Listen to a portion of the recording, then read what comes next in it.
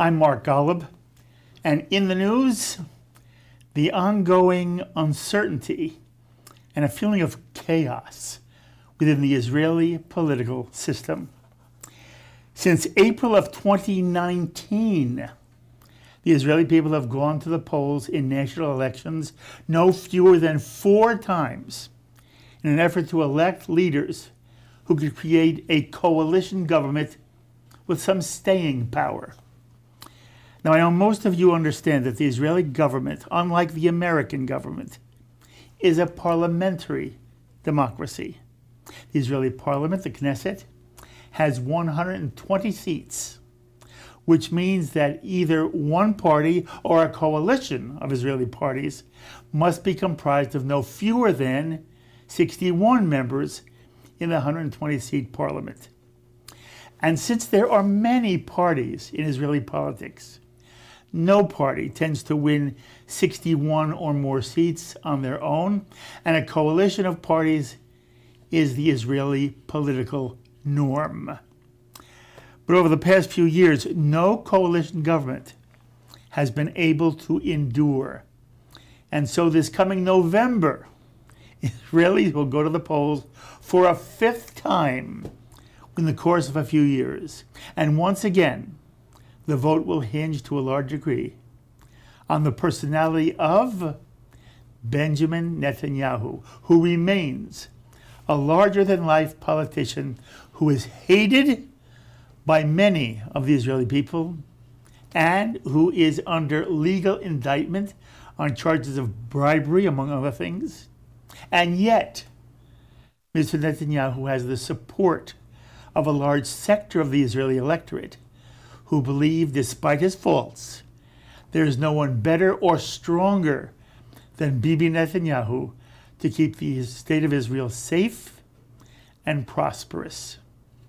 Now, in the 4th Israeli election, Yair Lapid and Naftali Bennett agreed to share power in a coalition government, which ultimately fell apart when members of the Bennett group decided to leave the coalition. And so now the Israeli people gear up for yet another round of national elections in November. Now, what's really going on here? Is the Israeli political system broken? Why have 4 rounds of elections failed to create a viable coalition government? And what's the likelihood that this 5th round of elections will be any more successful? And what about Bibi, who was not part of the last coalition government?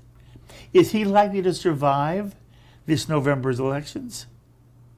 Well, for some answers, I am thrilled to be joined in the studio by an Israeli who knows as much as anyone in the American Jewish community about the Israeli political scene, and I'm proud to say he is JBS's senior vice president and a face you see often if you're a regular viewer of JBS. Shachar Azani.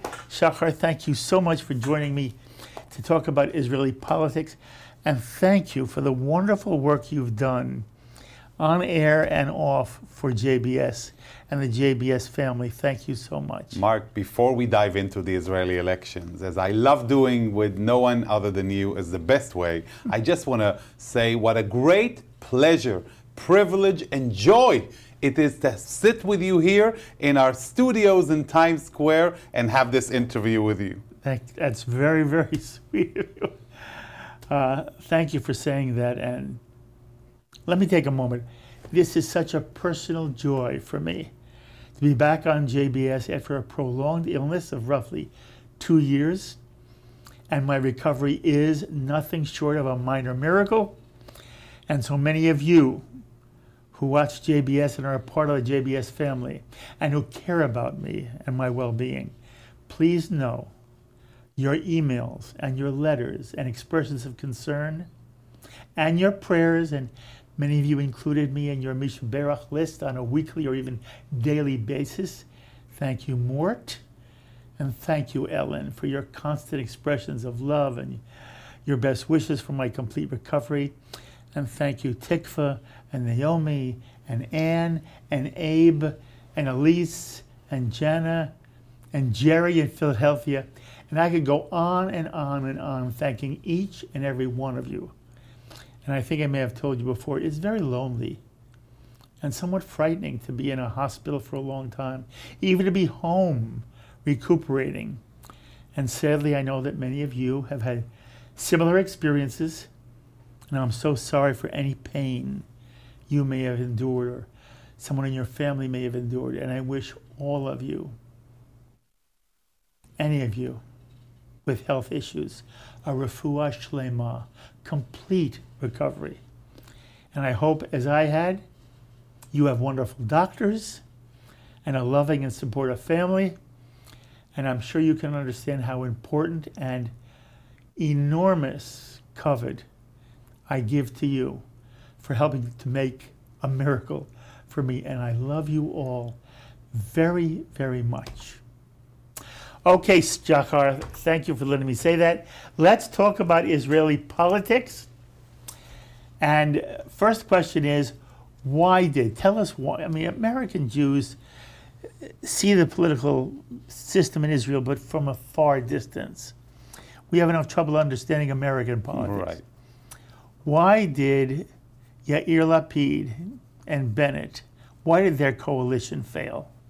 Well, first of all, you have to understand the nature of that coalition. Please. It was a very diverse coalition, Mark. You had people in that coalition from the progressive left-wing party of Meretz, whose positions on Palestinians and so-called occupation are well known. And in the very same coalition, you had people belonging to the Yamina party under Bennett, who come from the religious Zionist movement, not to mention the post-Likud Gidon Sa'ar, who has people in his party like Ze'ev Elkin bent on expansion of settlements and building Jewish presence in Judea and Samaria. So this was a very fragile coalition who was dependent on each and every vote. And I didn't even mention to you that for the first time ever in Israeli politics, you had an Arab party, part of the idea of the Islamic movement, the United Arab List under Mansour Abbas, in that very same coalition. So it was kind of a weird and yet very exciting concoction. Why did it fail? At the end of the day, the wall started falling apart within, as you mentioned in your introduction, Bennett's party itself. And I think the main individual in this regard was a person by the name of Idit Silman, who used to be the chief whip of the coalition. She was one of the leading members in Bennett's party. And at some point, a few months ago, in an argument with the progressive Meretz party, discussing the allowing chametz during Pesach, the unleavened bread, to bring it into the hospitals. And there was a big debate about this, whether it should be enforced, not enforced for Passover. And she chose that as her exit point and decided to quit the coalition, saying that I can't stand it anymore in this environment that doesn't coincide with my values. And her departure, remember, in a very fragile and narrow coalition, every vote counts, especially that of the chief whip. I'll also mention that Netanyahu's opposition and the entire opposition party exerted immense pressure on these individuals within the Yamina party under Bennett, because they knew they were the ones closest to the opposition in their outlook on politics and the world. And therefore you would see demonstrations in front of their homes, people coming to their shuls on Shabbat to exert pressure. Incredible pressure. She personally sustained a lot of pressure, and at the end of the day, her departure marked the fall because others followed. All right, two questions immediately spring to mind. Number one, talk about Netanyahu for a moment. And, we've had conversations both on air and off air. And the question has always been, has there been enough Netanyahu? And I mentioned in the open that he is a very controversial figure. He's both disliked, seriously disliked, Right. and yet Adored.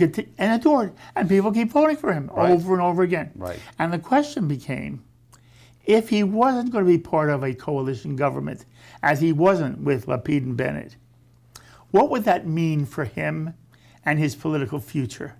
Did you think it was done, or did you have a sense that he is still going to rise again like the phoenix? He is an incredible surprise in this, or not really.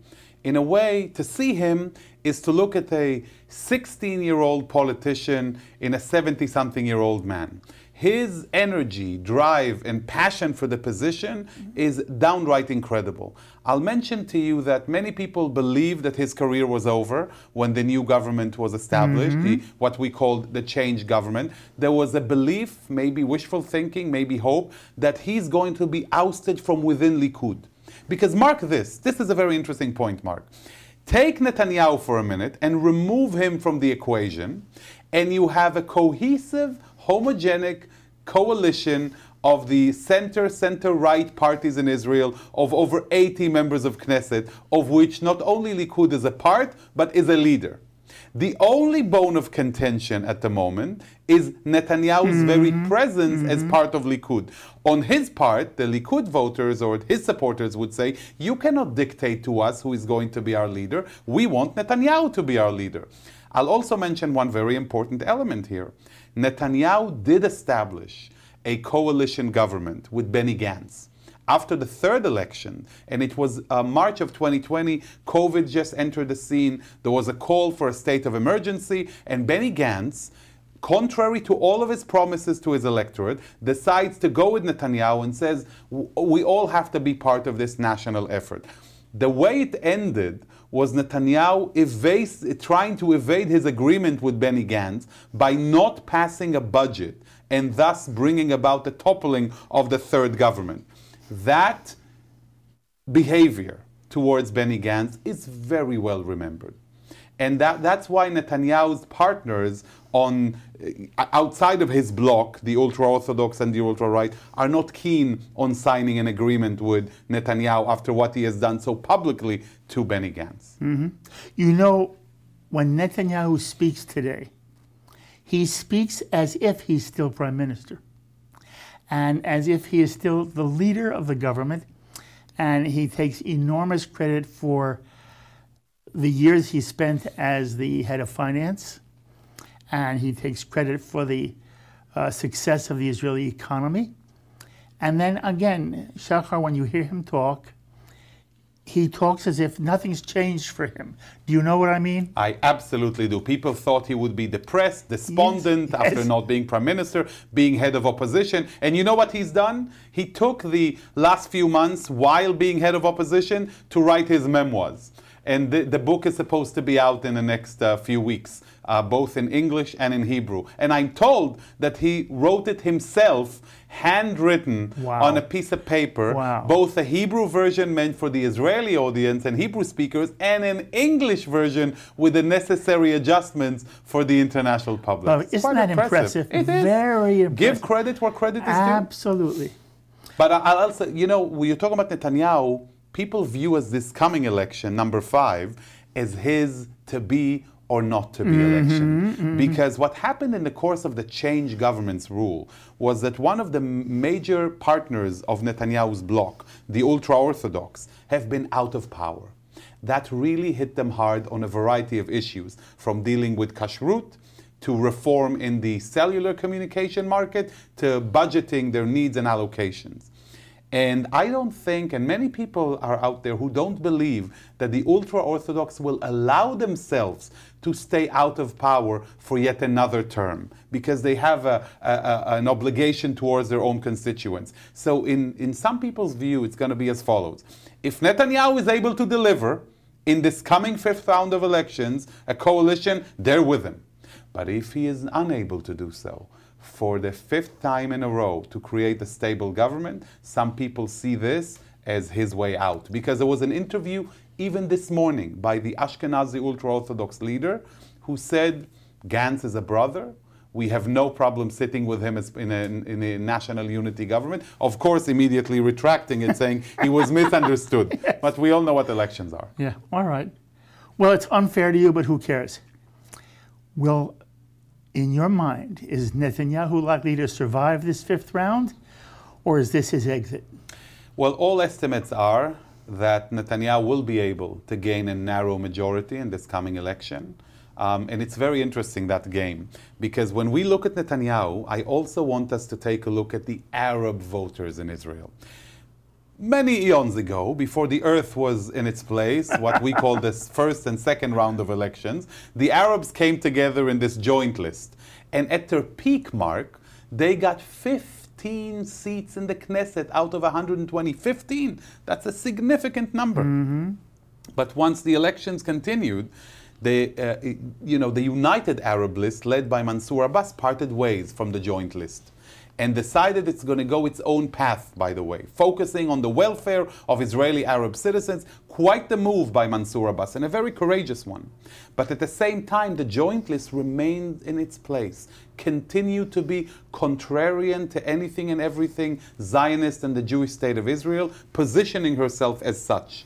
Now, Mark, there is another talk of yet another separation within the joint list. Not only is Mansour Abbas' Islamic movement parted ways, now the other part of the joint Arab list, which is mainly an anti-Zionist, a state of all of its citizen faction called Balad, is saying, you know what? We have focused on Netanyahu long enough. That's not the issue. Of course, they don't love him, but they don't care. We need to focus on occupation, they say. And if they part ways and some of the votes get lost within the Arab sector, usually there is a mirror image between Netanyahu's bloc and Arab votes. The more Arabs vote, the less Netanyahu is likely to gain his majority. The less they vote, or if some of the parties they vote for don't pass the threshold, the more chances he has at establishing his bloc. So right now it seems that he's going to get a very narrow majority potentially. He's hoping for even 63, 64, but it remains to be seen. All right, the other issue that springs to mind, it is almost inconceivable to me that a coalition government in Israel included Arab representatives of the United Arab who speak about the destruction of Israel. On the one hand, it says something beautiful about Israel, that Israel could have this in its parliament. At the same time, I want you to talk about how do Israelis feel, and I'm not talking about far leftists. I'm talking about mainstream Israelis. How do they feel about the fact that a coalition government that was running in the state of Israel, whether it was for months or it doesn't matter, included an Arab United Party, which its position is there shouldn't be a state of Israel. That, as far as they're concerned, it should be a Palestinian state from the river to the sea. And I guess I would ask you also, how did you feel? This is a significant change. And at one point, none of us thought Arabs would be included in a coalition government. And lo and behold, they were.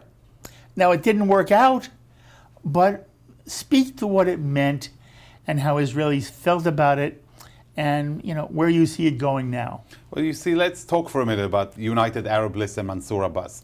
He has never claimed outspokenly of his resistance to the existence of Israel. He personally has continuously stated, as the first Arab leader to have done so, an Arab politician within Israel, that he understands and accepts Israel's Jewish nature, that he's going to focus on the welfare of Israeli Arab citizens. And the person, you're right, it was inconceivable only 2 years ago, but the person who opened the door to that partnership, which in my opinion is a fascinating and has very great potential, was none other than head of the opposition, former prime minister, and potentially future prime minister, one Benjamin Netanyahu.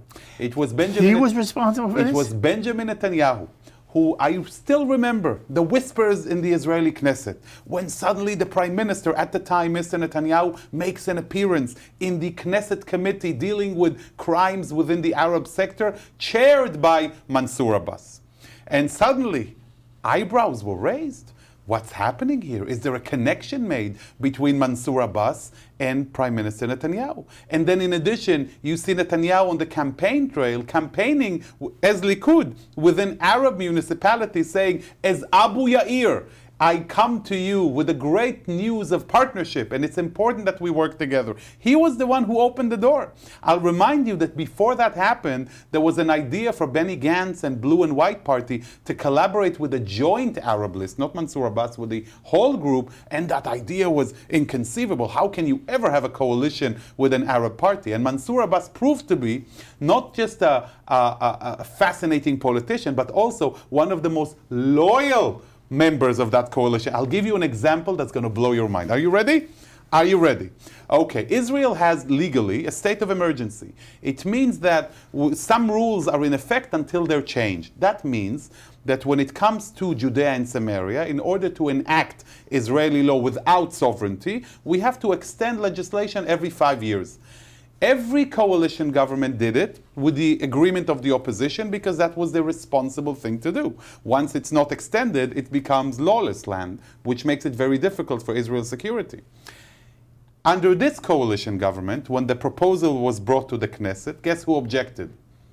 The opposition, headed by the right and Netanyahu, who said, we're not going to vote in favor of this. It comes from the coalition. Said, but it's got nothing to do with the coalition. Who fought to pass this legislation?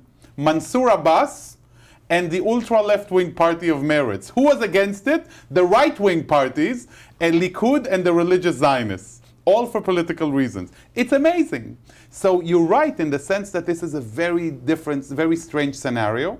I'll tell you that even after he opened the door to him, once Mansour Abbas became part of the Change coalition, the attacks started coming from the right. Now it became illegitimate to have an Arab partner. Now the claims were made, how can you play ball with people who support terror? Even though the same discussions were conducted beforehand by Netanyahu. And in conclusion, I'll just say this. In my opinion, as the Islamic movement and being a very traditional Arab politician, it would be much more convenient for Mansour Abbas to have been part of a right-wing coalition than it was for him to be part of this coalition, which is why don't rule it out. Once past this election, if Mansour Abbas is going to be reached by Netanyahu for a potential partnership. If it doesn't work, it's not going to be because of Netanyahu. Okay. Mansour Abbas, is he part of the Muslim Brotherhood? The United Arab List adheres to the Muslim Brotherhood principles, yes. Well, the Muslim Brotherhood is virulently anti-Israeli. Right. So how does Mansour Abbas fit in both of those camps? Right. In many ways, the Muslim Brotherhood factions in Israel differ between the northern wing and the southern wing. The northern wing is the vehemently anti-Israel, terror-active, outlawed party that was taken out of the game.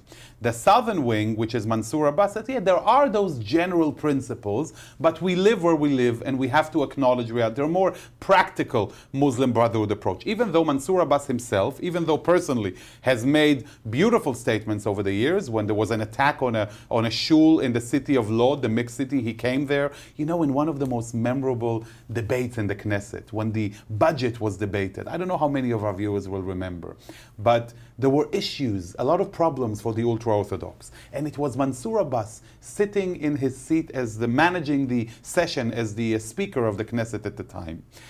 They're talking about passing the budget, and the representative of the Ashkenazi ultra-Orthodox faction, Rabbi Gafni, speaks of the plight of the Haredi communities, and he reaches his 10-minute limit, and he has more to say. And Mansour Abbas says, allow Rabbi Gafni to speak. I give him permission until he finishes his speech.